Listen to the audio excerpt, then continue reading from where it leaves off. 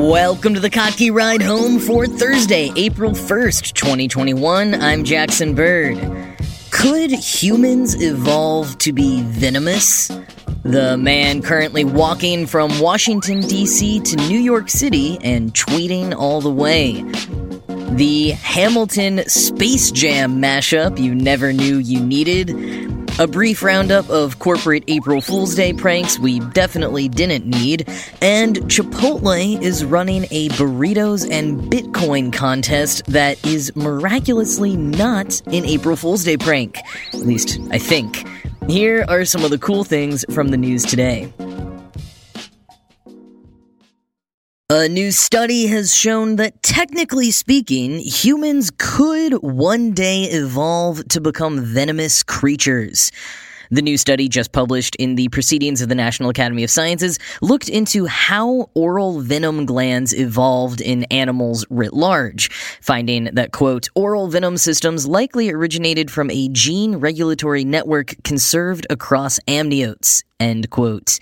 Amniotes meaning animals whose embryos develop within an amnion, so birds, reptiles, and mammals.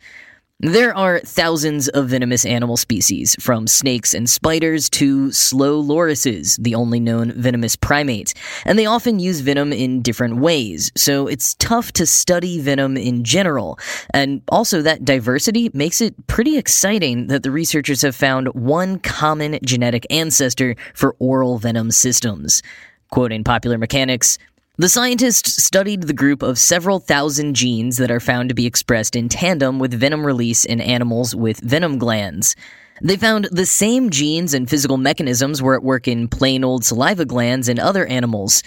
And from the study, quote, we found that overall venom gland gene expression was surprisingly well conserved when compared to salivary glands of other amniotes.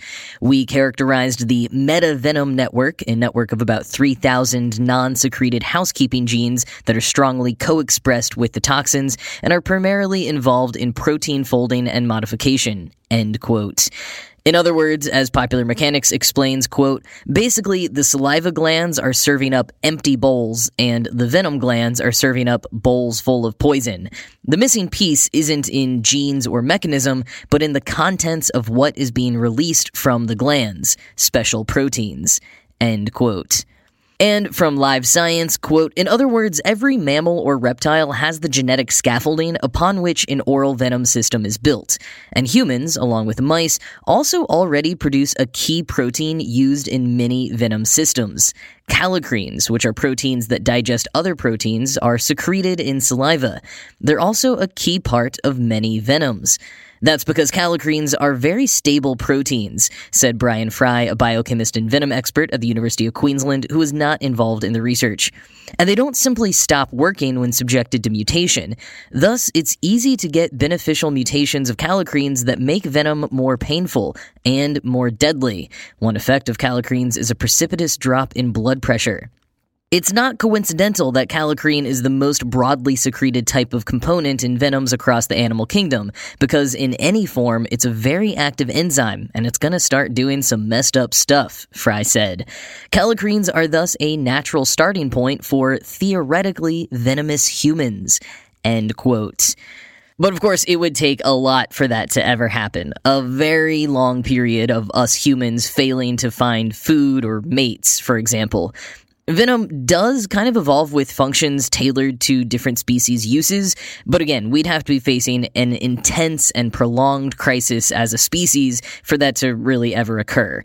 And while that's happened with other species, we humans long ago invented tools and societies that fill the needs otherwise solved by venom in some species.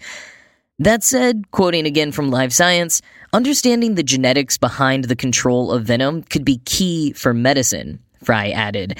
If a cobra's brain were to start expressing the genes that its venom glands expressed, the snake would immediately die of self-toxicity. Learning how genes control expression in different tissues can be helpful for understanding diseases such as cancer, which causes illness and death in large part because tissues start growing out of control and secreting products in places in the body where they shouldn't. End quote. So this study could have far-reaching implications beyond just the world of venom or possible human superpowers. Though, on that note, study co-author Agnieszka Barua did say of venomous humans, quote, "Essentially, we have all the building blocks in place. Now it's up to evolution to take us there." End quote.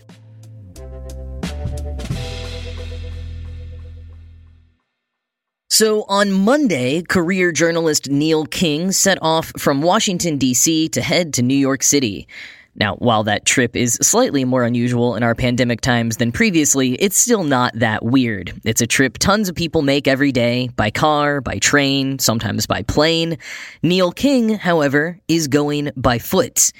As of recording, he just passed into Pennsylvania. He's doing what he calls a slow stroll through the fast corridor. It's a 293-mile trip, the way that he's going, that would take him 98 hours without breaks. Unlike some people embarking on similar long-distance journeys on foot or on bike, he doesn't have any strict timeline or daily mile goals he's trying to hit. He said vaguely that he'd like to cross the Susquehanna by Easter, but doesn't seem particularly bothered by his pace. I've followed the adventures of a number of slow travelers taking cross-country journeys on their bikes or maybe hitchhiking, but those all tend to be younger artist types, punks, wanderers, not acclaimed journalists. So King's experience is a little bit different. And this has been pointed out a bit in the replies. While cheering him on, some women acknowledged that they would never feel safe doing this.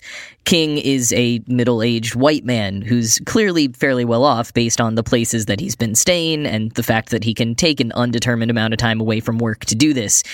I think that helps substantially with him being able to undertake this adventure safely, securely, and without worry of strangers being upset by his presence as he walks through their neighborhoods.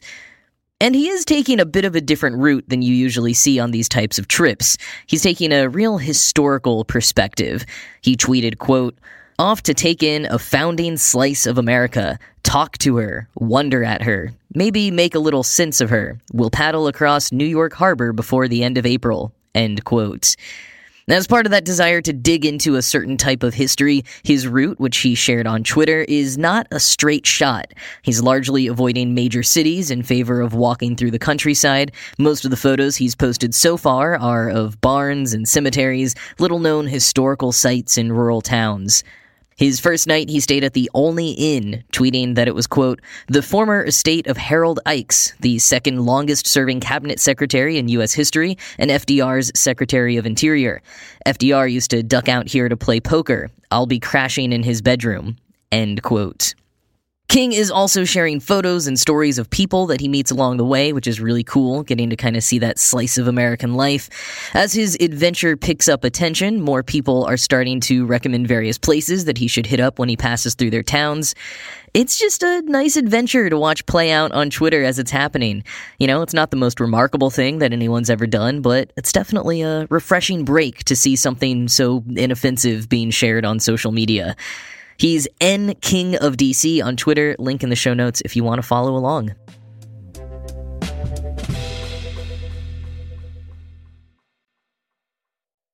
Alright, so Jason shared this as a quick link on Kottke.org last night, and it is absolutely brilliant. Ian Kelly, a video game programmer who does some audio engineering on the side, has created Slamilton, a basketball musical. It's a 48-minute-long Hamilton Space Jam mashup, using the Hamilton soundtrack as well as audio clips from the Space Jam movie and some of the more iconic tracks from the movie's soundtrack. He pieced together a pretty inspired mashup. Let me just play you a couple of clips before I say more. Everybody get up, it's time to slam now. We got the real jam going down. Welcome to the Space Jam. Here's your chance, do your dance at the Space Jam. Alright. Wave your hands in the air if you feel fine. We're gonna take it into overtime. Welcome to the Space Jam. Here's your chance, do your dance at the Space Jam. Alright. Let me tell you what I wish I'd known when I was young and dreamed of glory. You have no control. Who slams, who jams, who tells your story? That's a nice pass, man. You you really got some skills. You might be able to play in the NBA. Thanks, Mike, but I'm going to take this opportunity to retire from the game of basketball. Who slams, who jams, who tells your story? Kelly noted in the comments that some of the original vocals were done by his friends, including Tessa Belmont as Eliza there at the end.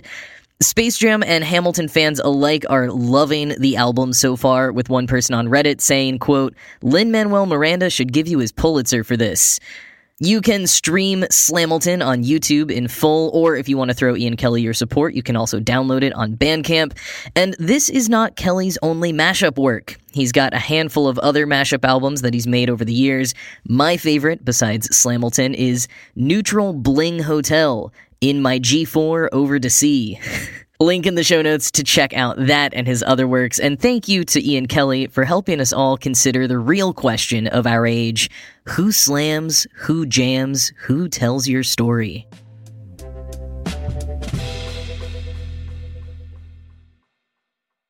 Alright, so it's April Fool's Day today, and while some major corporations like Google wisely decided to abstain from their usual online pranking, there were still a few others who couldn't resist. Now personally, I have always loved April Fool's Day, but the brand marketing version of it was getting a bit old, and I was kind of hoping the pandemic would have killed it off for good. Maybe it'll just be a slow death. In any case, here's a few that I have to admit were pretty good today.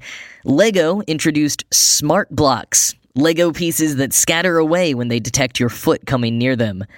Bud Light announced their new pizza line of hard seltzers with flavors including cheese, pepperoni, anchovies, and veggie. Apparently this one hit a little too close to home, with lots of people saying they'd actually like to try them. Duolingo released toilet paper rolls printed with language lessons, and they actually made a few of these for real that they were giving away on social media. Toilet repair brand Fluidmaster also went with the toilet paper shortage joke by advertising an emergency wiping rock that leverages technology from simpler times. It comes in various sizes as well as coarse and smooth varieties. There's also Satechi's Cyber Mouse that looks like Tesla's Cybertruck, and Chosen Foods Guacamole Toothpaste. One of my favorites was VPN provider Surfshark's retro commercial for Surfshark on Windows 95. It comes on 5 floppy disks.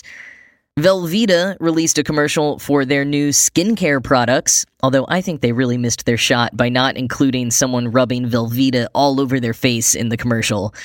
And actually, I do have to admit that almost all of these were paired with really high production value videos that I think helped them hit the right comedic edge. You know, I think especially in our current climate, if you are going to do an April Fool's Day prank, it's gotta be obviously fake. And if it's obviously fake, so there's no trickery, how do you still evoke the spirit of the day? By making content around the fake idea that's actually funny and entertaining. That's what a lot of these videos did, you know, riffing on both bizarre, zeitgeisty products and different cliche genres of ads. So if going forward this day becomes a time to just be a little creative and goofy, but not try to actually trick anyone, since so many folks are going through really hard times right now, I think that's a happy middle ground.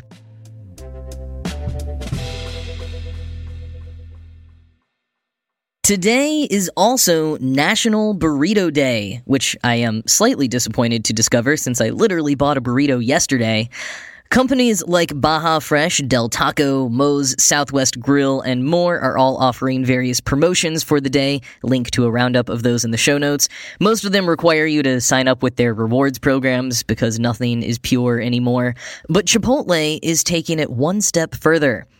So you may remember on January 12th, I mentioned all of the various Bitcoin investors who can't access their now super valuable Bitcoin because they literally just lost and forgot their passwords. Well, riffing off of that, Chipotle, today only, is running a contest called Burritos or Bitcoin, in which you are given 10 chances to guess a numeric passcode. If you guess the winning combination, you will receive $25,000 worth of Bitcoin, which is currently less than half of a Bitcoin. 3 lucky winners will get that grand prize. 50 people will be getting $500 worth of Bitcoin, and 10,000 people will win a single free burrito. Now, this contest is so ridiculous that I'm still a little skeptical it could be an April Fool's Day prank. But Chipotle has said in response to queries on Twitter that they don't joke about burritos. And I've read through all the legalese and the official rules, making it seem pretty dang real. So, give it a shot, I guess. You literally just have to enter your email and hit a few number buttons, so you're not losing too much if it turns out to be fake. And if it's real and you win, hey, free burritos, or maybe half a Bitcoin.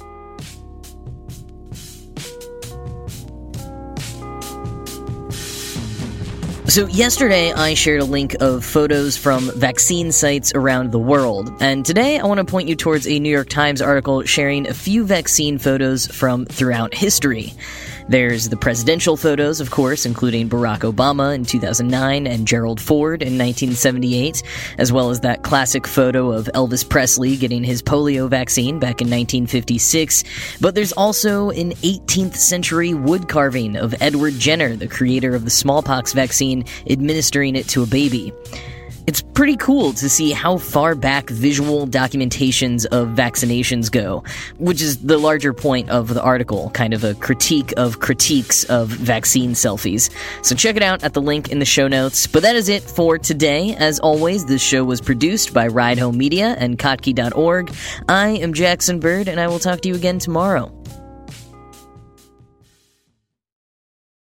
Sick of being upsold at gyms? My guy, you're currently a base member? For $90 more, I can upgrade you to our Shred membership. For $130 more, you'll be a Swole member. And for just $300 more, you'll reach Sweat Platinum.